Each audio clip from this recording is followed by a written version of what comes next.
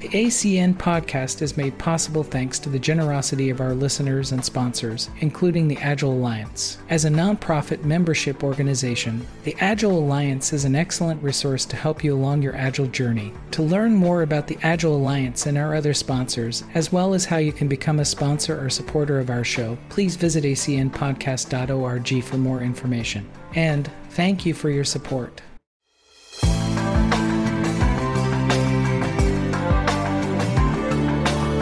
Good morning and good evening, everyone. This is the Agile Coaching Network. We're going into episode 74. We've been doing this podcast for multiple years, and I was just looking, I got some data that was sent to me recently from Spotify. They have this really kind of cool end of the year application that if any of you else are doing podcasts and publishing to as one of your distribution channels, the Spotify channel, they send you this nice end of year sort of statistics and stats for the podcast, and was that we created over 557 minutes worth of new content and new information for people in the Agile community. And that's just totally awesome. And I think, the whole goal of when we created this was to amplify the learning from everyone.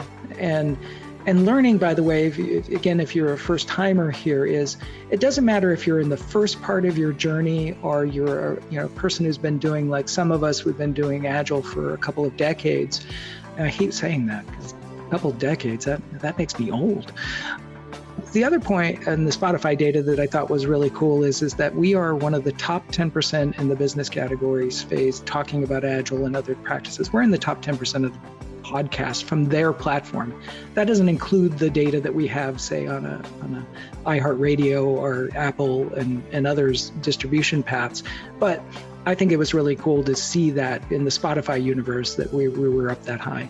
And then the other one was, and this is everyone who's listening who does this and says, hey, that podcast is over there, go listen to it. We were the 15% top most shared podcasts on the platform. So that's a cause for an end of the year celebration for us, because we really work hard in order to be able to produce a good show and amplify what we're trying to do in the whole universe that is Agile coaching.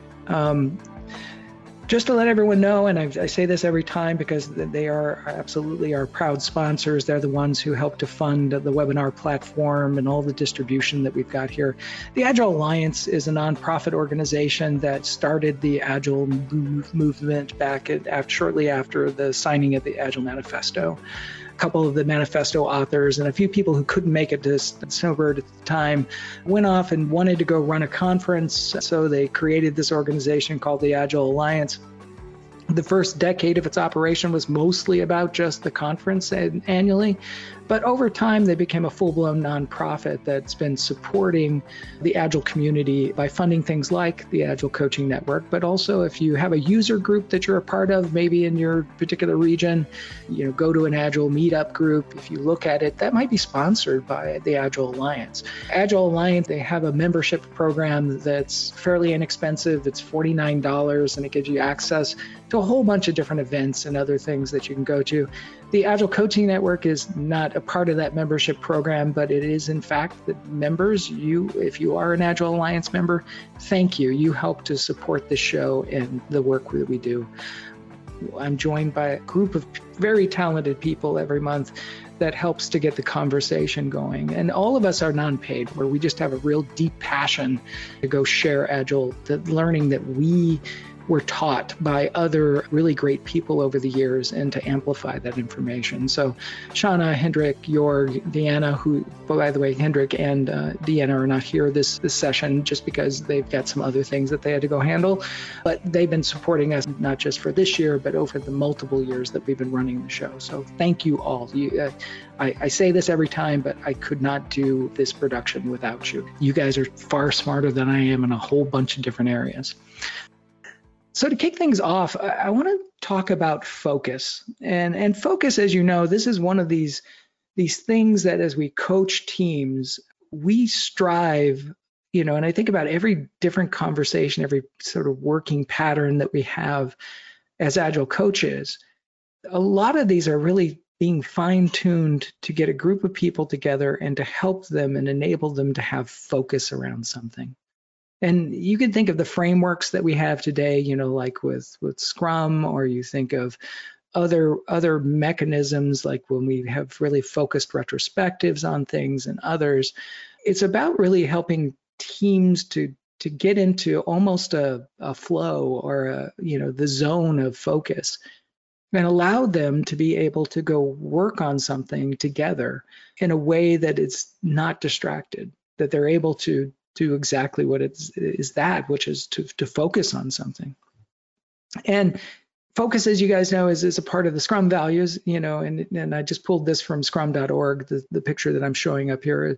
And that along with the courage and the commitment and the respect and the openness, we also have that focus component that's around it. And it's within the sprints that, if you think of every single ritual that we do in there, it is, in fact, that's one of the underlining things that we're trying to do.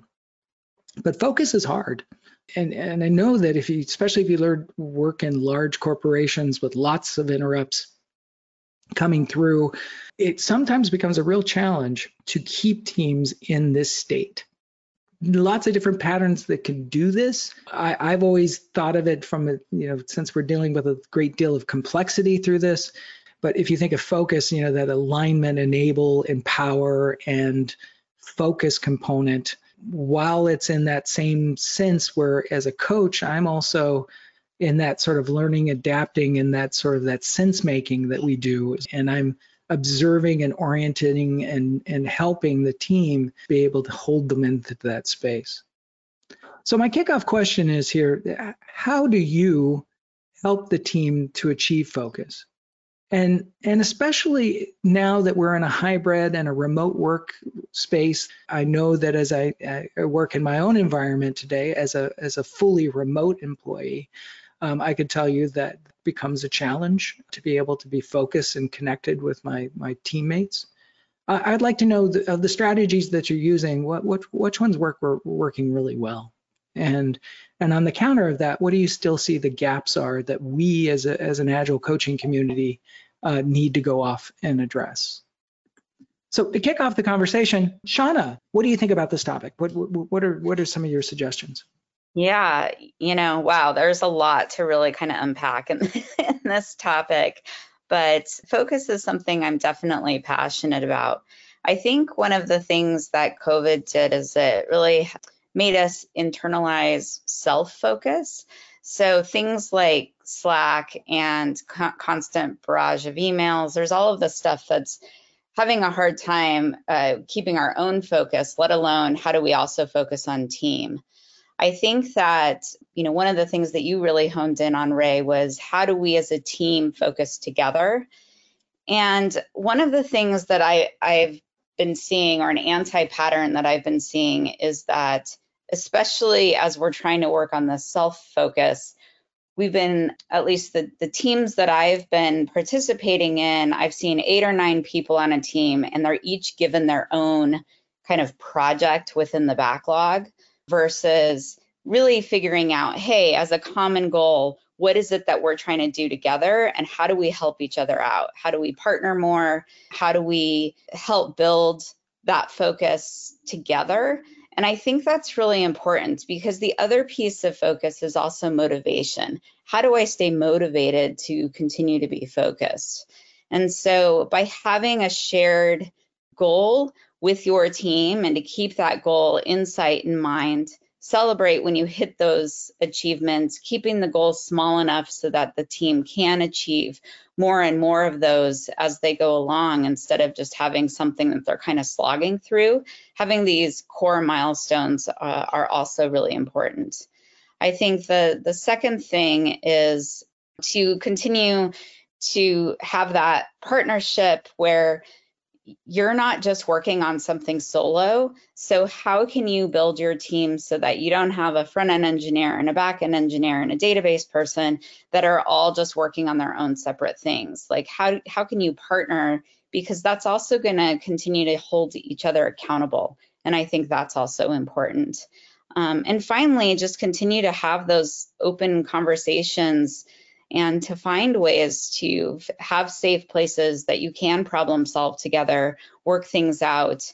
As we're more remote, it's easy to just continue to internalize that stuff. But it's so, so important to find collaborative ways to keep it not just focused, but also fun. You bring up some really interesting points, and I want to just dig into one thing a little bit deeper. And I've seen this pattern happen a lot, where the question always arises in my mind, is this really a team? And we have the rule in Scrum, 7 plus or minus 2 is a team. But I noticed that if some people just organize that way because they were told that, and then I look at the dynamics of the work, and they're not really a team. They are in these like little silos or little enclaves within a team. I mean, would you as a coach recommend that, because you can have a Scrum team as small as 3 people, right? I mean, would you ever recommend really small Scrum team in order to go address that, so at least things are focused? I've seen where it does work well if everybody is kind of working together in a small group and have a common goal. I think it absolutely can work. Okay. I mean, what do you do about the overhead associated? Because I always hear this is the next line. Well, okay, well then we have all these roles, and if we have the Scrum master that's in there, so that's one person, and then we have the development team as well, so that's 3 people plus 1, and then contributions of a product owner that now has to go to maybe multiple meetings versus just one. So how do you handle the rest of the components in that? And I don't mean to pick on you, but I'm going to pick on Jorg in a second. Yeah, too. I mean, I strongly believe that each team needs to be handled slightly differently. And so what that looks like is maybe this one team who's coming about and they're just doing a bunch of experimental or A/B testing work, or there may be cases where you need to just move really fast and you're not doing these really large demos per se, and you don't need all of the roles. And so I think it really depends on the team and the type of team and the kind of work that they're doing. I don't think that it's a cookie cutter approach by any means. Okay. Thank you for that. Jorg, what do you think? Yeah, maybe starting with the discussion from just a second ago about the team sizes. I tend to start actually with bigger teams because a lot of people that are not used, especially to Scrum and the Agile thinking, they tend to break it down into technical skills or phase responsibilities or whatever when they are asked to separate the teams. And I try to emphasize the cross-functional first before going for size. And then when people are really able to do the cross-functional in a way that is helping the end product, it doesn't need to be always the full span, as Sean already indicated, but they really need to have solid contribution that is not just a technical niche, to be a team that really can stay focused on product and customer value. And that's important. You can easily focus on your own technical responsibility and completely lose sight of what you're going to produce. That is focus, but is that really helping? So finding the right kind of focus is an important thing. And you do that by having the discussion about the why of the work a lot. And especially you try to teach this to the team by normally just walking the talk, doing it yourself, letting them explain, and then they get into the habit of seeing that actually what I'm doing technically has a contribution here. And then suddenly somebody says, that's not what we're going to do. And you think there's a technical problem, and they say, that is not what you explained the customer wants. And then you're there. Then they can again start discussing size on their own. And that again helps them to keep focused, because in the end, I'm going to move out because I have something else to do, moving somewhere else, whatever my role. But the team needs to keep the focus, and they need to create new focus on a new project, on a new product, whatever. So they need to learn how to create focus. And the biggest thing I see is the very regular exchange and being aware, and simple things to do it are pair programming, a bit test-driven development, peer reviews, dailies, all that kind of interaction. The more interaction you create, that pulls together again. And again, you mentioned, or Shauna mentioned Slack in the personal space, it needs to be there in the team as well. If there's something to do that's off track, just make it visible. Make it clear there's something happening that is not in the central focus, but has a reason, because then this thing will end. And it's a good way to get back to the focus. Sometimes even relaxation, just if the team works really hard and sprints really fast, already plan for a bit of break and teach them how to do these other things. And I think what is still missing is really a good way to get the focus for the management in a sense that they are not interfering where they are not needed, but actually strongly supporting where they can bring focus and information. So this open information coming from all sides to the team is important. It's not only their transparency, it's the transparency they have about their why, which again would create focus. So that is probably one of the gaps that I see a lot, because everybody wants to know, when do I get this? But very few people are really able to explain what is really making the difference. Okay. Yeah, I can see some of those points, and I just Deanna's not here, so I'll channel my inner Deanna. She said a couple podcasts ago when she was talking about that teams do need the ability to breathe in, sort of the breathing cycle of breathe in and then you exhale, breathe in and exhale. That sometimes teams just breathe in, and that's not sustainable.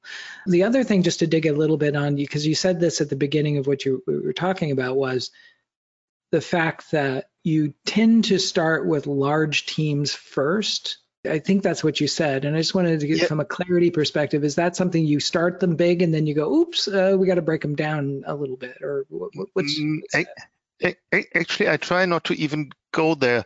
I try to bring more people together to get them all to the same starting point in a fast way. And that can be 15, worst case 20, if the organization doesn't allow for parallel teams because they're hesitant or something.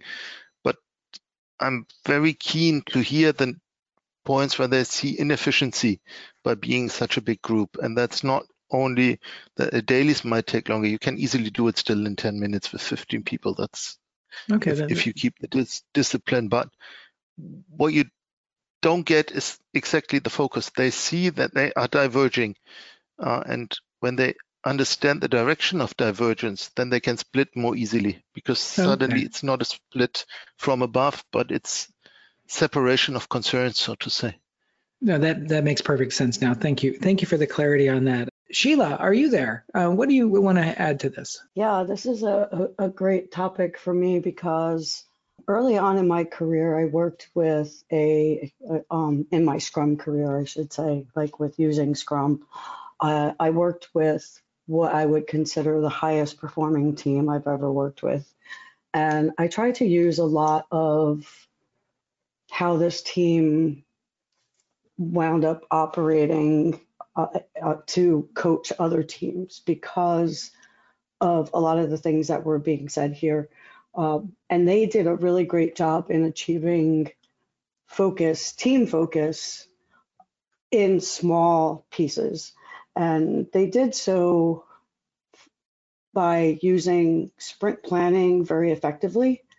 And in sprint planning, determining who's going to be working on what, creating subtasks for things, understanding which things were being completed first, who was going to be working on that.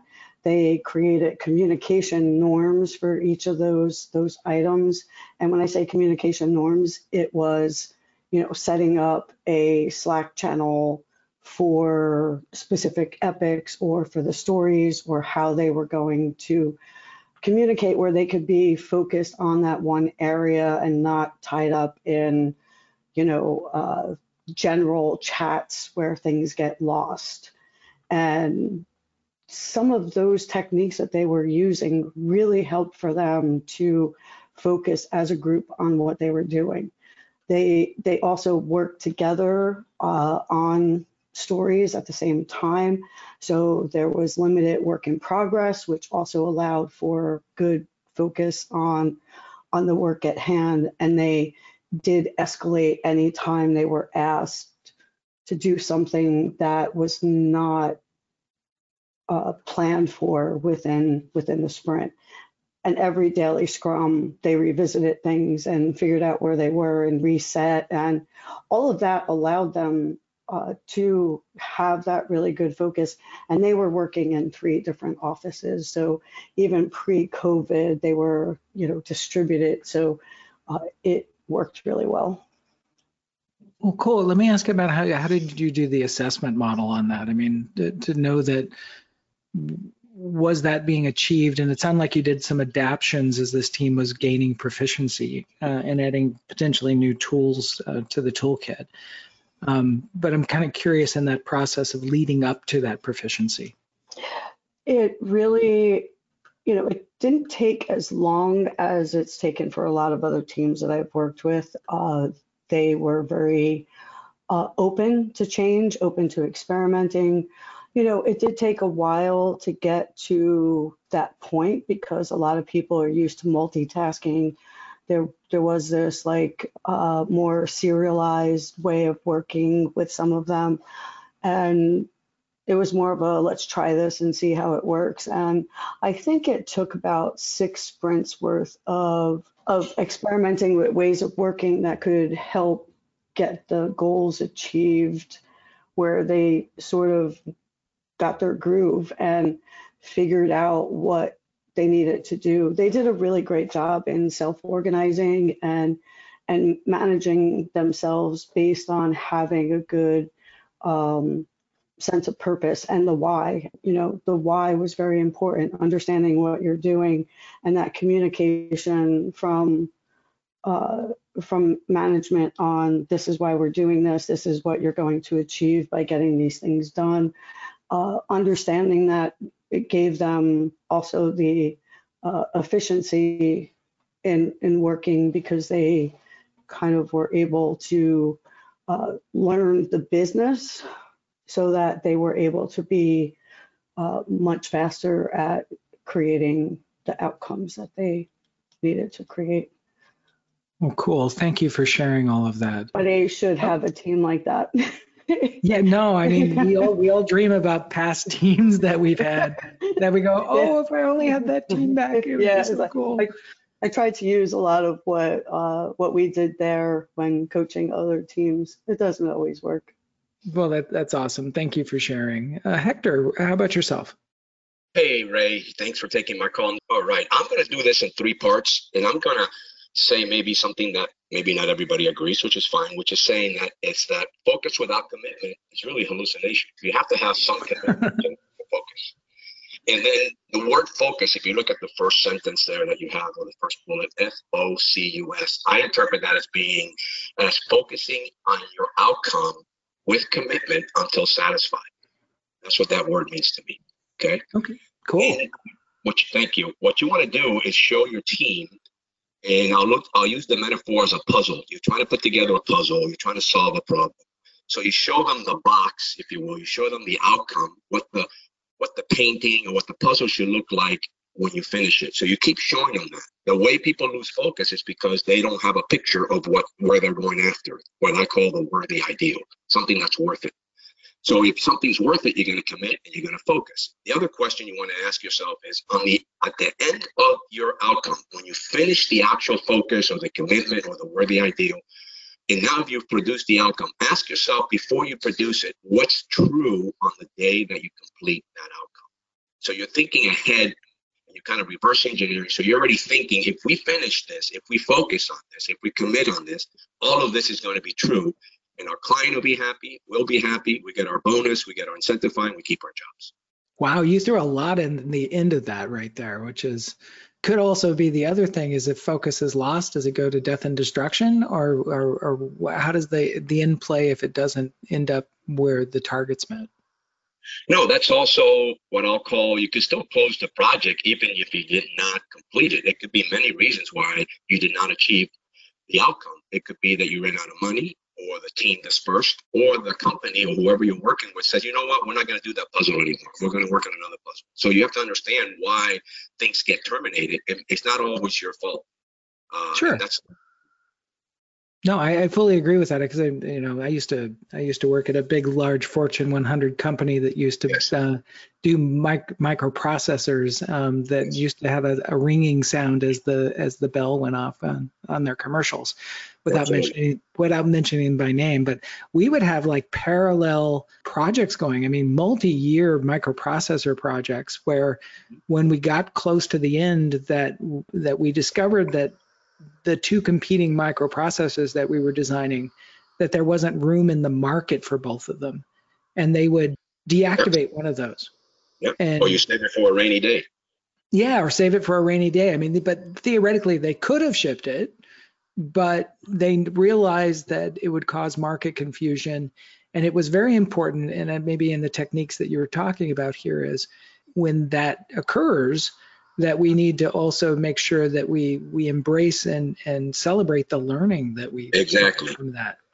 So. Exactly. There's an old joke, or an old story, not a joke, a real story. I worked for IBM for a long time. The story was always that when Tom Watson brought in one of the top engineers into their office, and when they told him, hey, you got to go see Tom, he thought he was going to get fired because he just wasted or spent $10 million back in 1933, and that was a lot of money.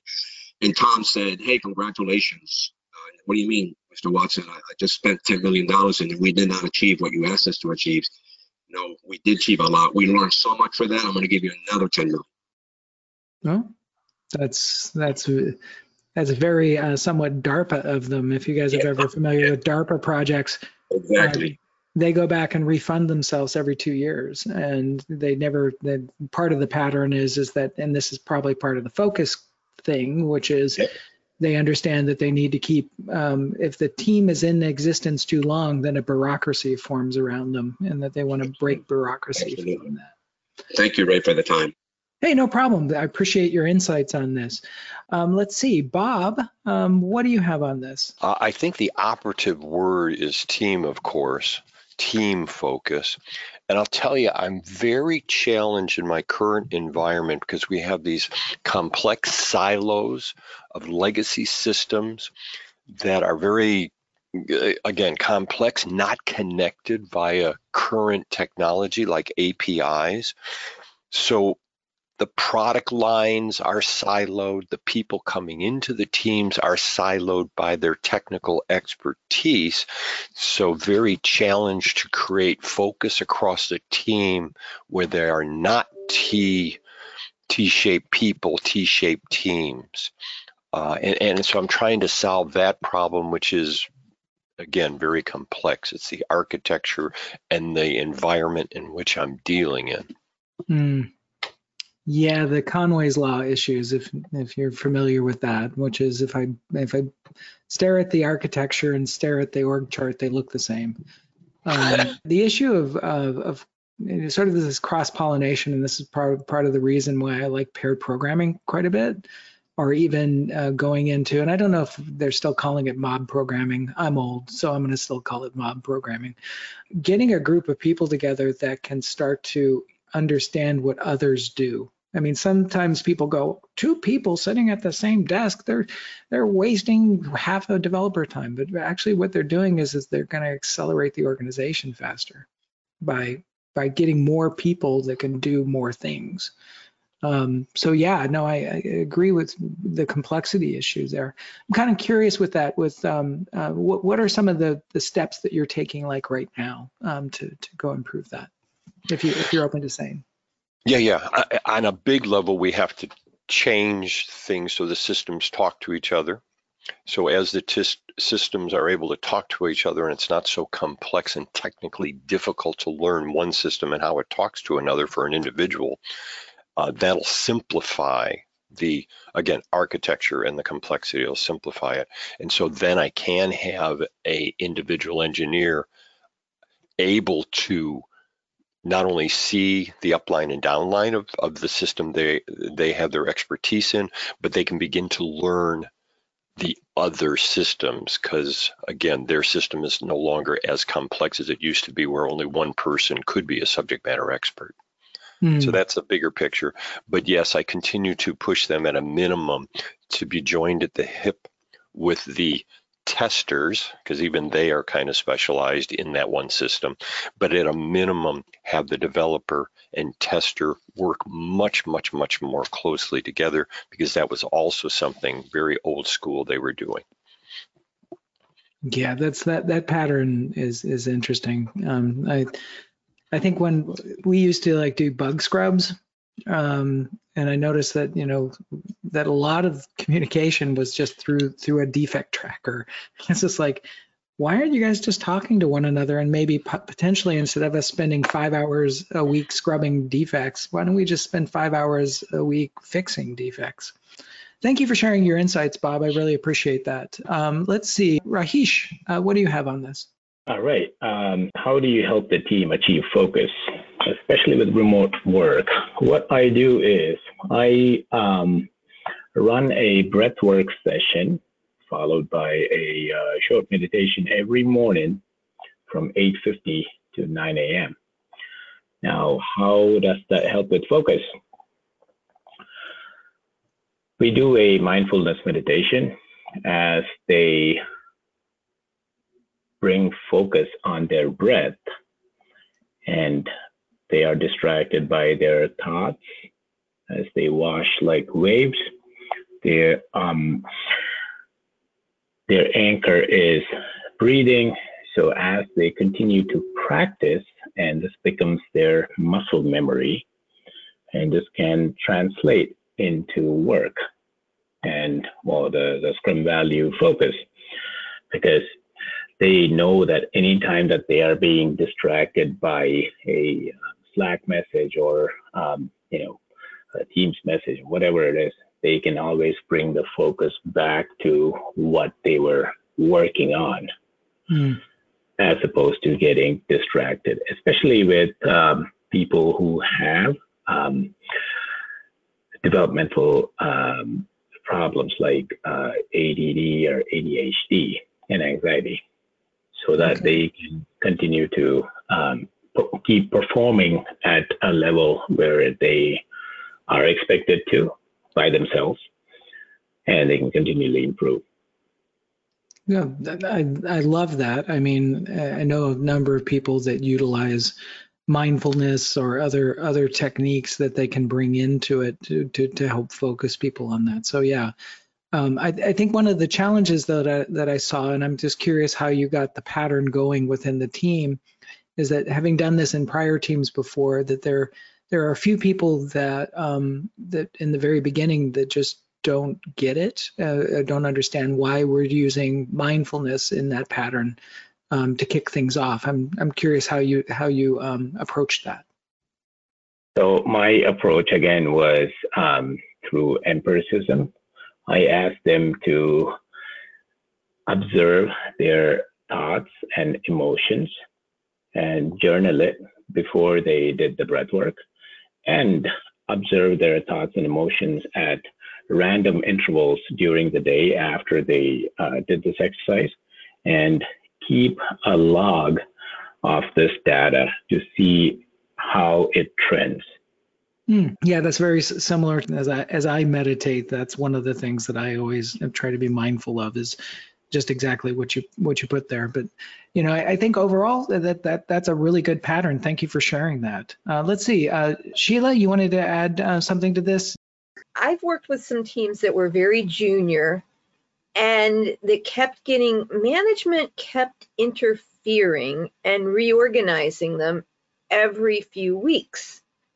So it's very hard to get a team to focus when the team keeps getting rebuilt and you have to reestablish relationships. So one of the things that I found helped was with really junior people, just talking to them about the basics repeatedly and asking them if they knew something really basic about, it doesn't even have to be about Agile, just basically about how do you navigate in an organization if you're relatively new to the world of work and you've just come out of school within the last couple of years.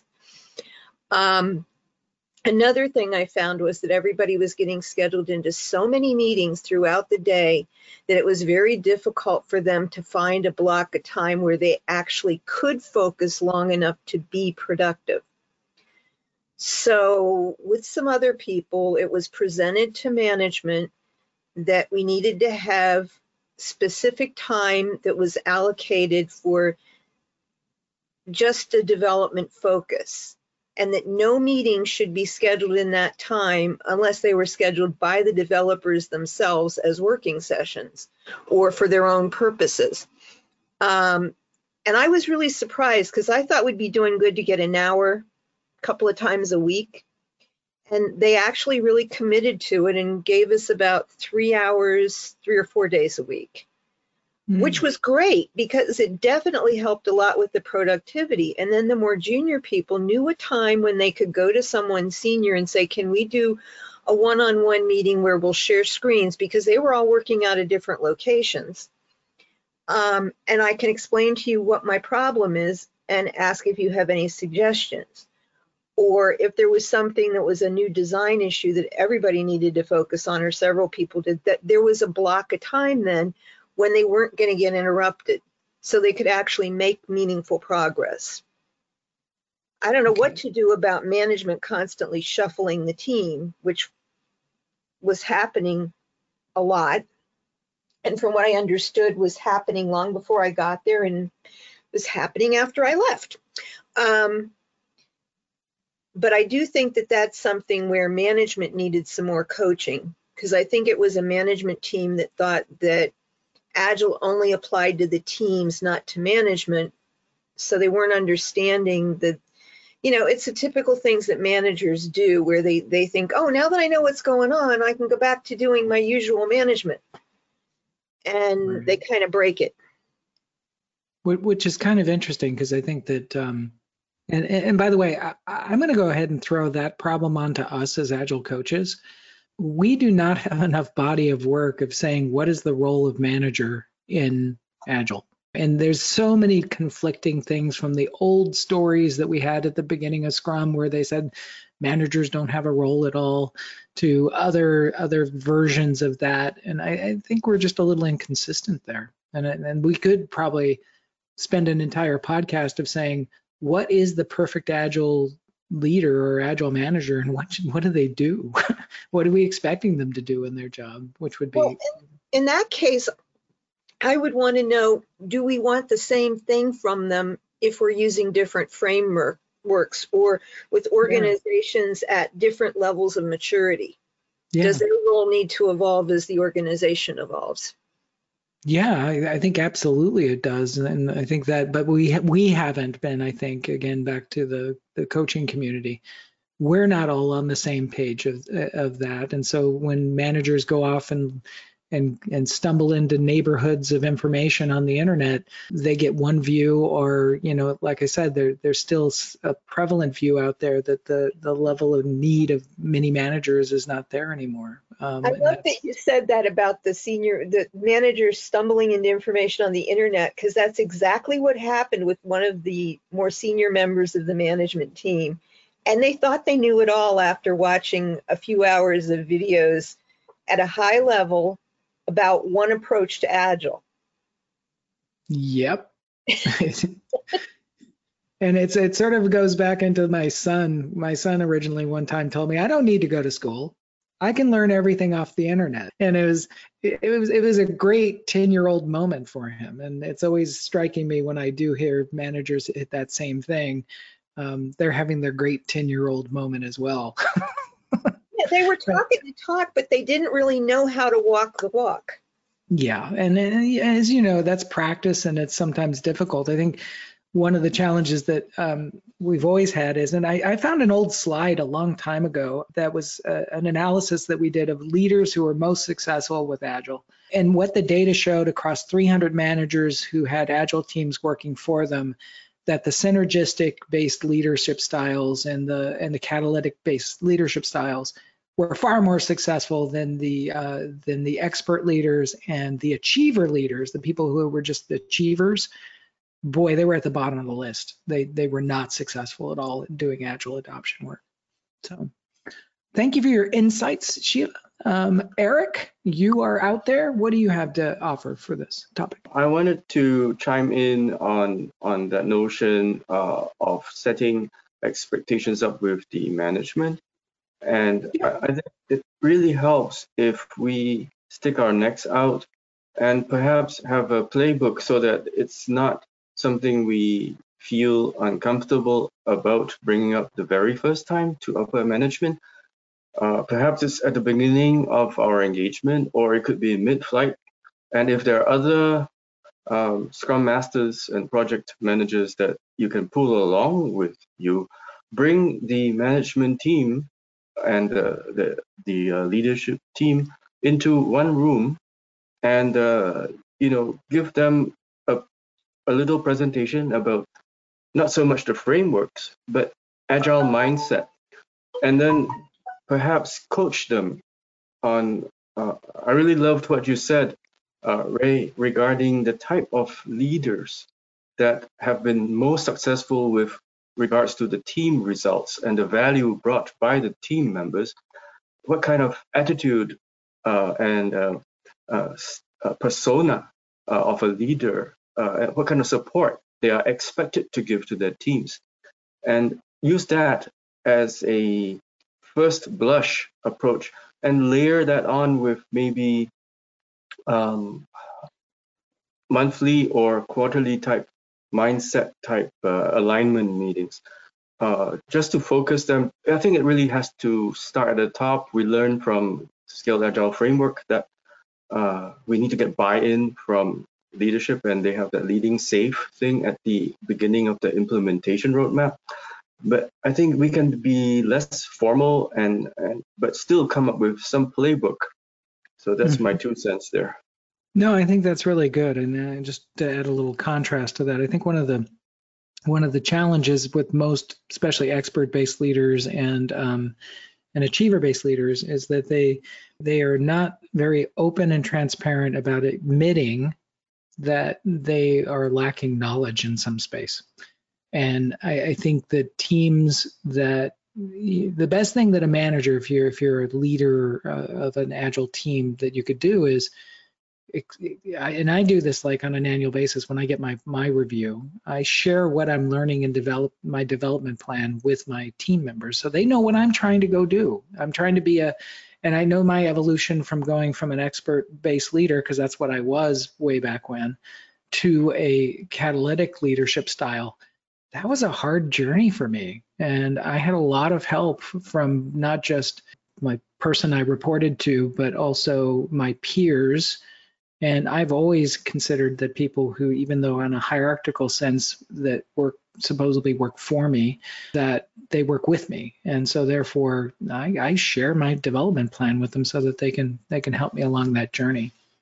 So for the last 5 minutes, I do want to just have a small pivot to one other question I'd like to ask people here. And you guys can, if you feel comfortable sharing this, I would like to know as we close this year, what did you do this year that deserves a celebration? What type of thing did you do that you said, oh, wow, that is something that needs to be, I'm going to celebrate this. Jorg, you first. What should we celebrate with you, dude? I made a lot of people smile, and that makes me happy. That's worth celebrating because that brings so much energy into the world. That is awesome. And we meet every single time we get together and you say happy Friday to me, and you do make me smile, and I really appreciate that. So good work. Shauna, how about you? And I know I'm putting you on the spot for this, but. No, that's all right. For me, this year has been about my own self-focus. And so what I'm celebrating at the end of the year is I'm making a career shift and I'm focusing on really the things that are going to make me happy so that I can be more happier for the people around me. So that's what I'm celebrating this year. I will celebrate that with you, because one of the things is over the years that we've worked together, I can tell you that you have been an inspiration to me, and I need you happy. So so definitely it's a celebration there. Anyone else, if they want to share a celebration that they want to share?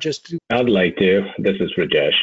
What I want to celebrate this year was, at least since June, my wife stopped asking me this, or she stopped starting a weird way of starting a conversation. Are you listening?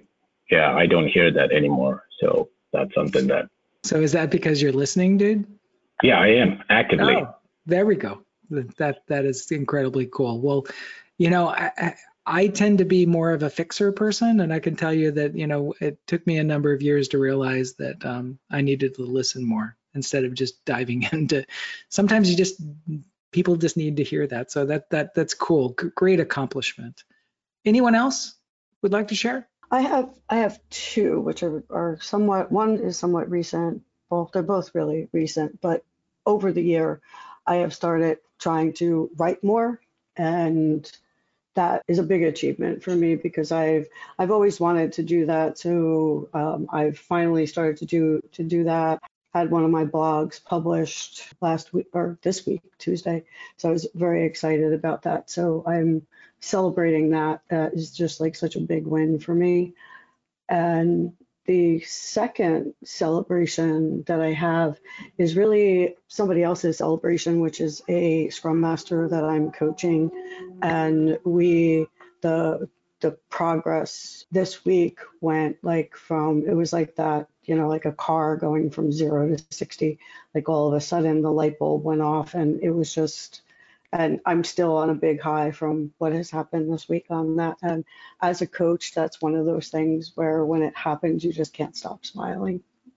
That is awesome. Thank you for sharing both of those things. And yeah, I can tell you that every one of my mentees that I work with, and I see them, sort of like blossom and go. It's just like, yeah, I get jazzed. No different than I get jazzed coming here every month. I could tell you that one of the reason why I enjoy coming to and hosting this over the 5 years that we've done it is because I just love community coming together. And I can tell you that when I saw those stats coming from Spotify, I was sitting there just like really happy, because I know that what we're trying to do here is making a difference, which is incredibly cool. Which opens up an opportunity that I would like to share with you, what I would like to do coming into the new year. We get a constant flow of people saying that I can't attend the live session. I can't attend this. I can't because I have other things that are going on. Or I'm in Sydney, Australia, and I'd love to be a part of the live event, but I can't. And so I'm going to offer an opportunity out that, we have on our podcasting service today. We have a number of hours that we can post to the ACN channel. It doesn't have to just be, even though the work that we do here with Shauna, Jorg, and Hendrik, and Deanna, and myself, it doesn't just need to be one podcast that goes out from just one area. If you've got an idea for an ACN podcast conversation that you're having in a local group, I would like to have a conversation with you and ask whether or not, we will have that conversation about making sure that we, keep the standards of the show up and that type of thing as far as audio quality and other things. If you want to think about considering adding your voice and a group's voice that currently right now is in a different alternate time zone, please reach out to me at ray.arel at New Agility. The overall ACN is part of the New Agility family. So just send me a note there. Or if there's other formats that we want to add to the podcast, because we've been running this format for a while, if there's another format that you'd like to see, please go ahead and make those suggestions. And I want to hear ideas. I want to hear how we can expand the voice in the next year. Our next live event is going to be on Friday, January 27th, and that's into the new year. I hope, if for those of you who are coming into the holiday season here and also the New Year's, I want to just wish you and your family have a wonderful new year. And I want to, again, thank you all for the conversations that we had. And I'll see you all on January 27th.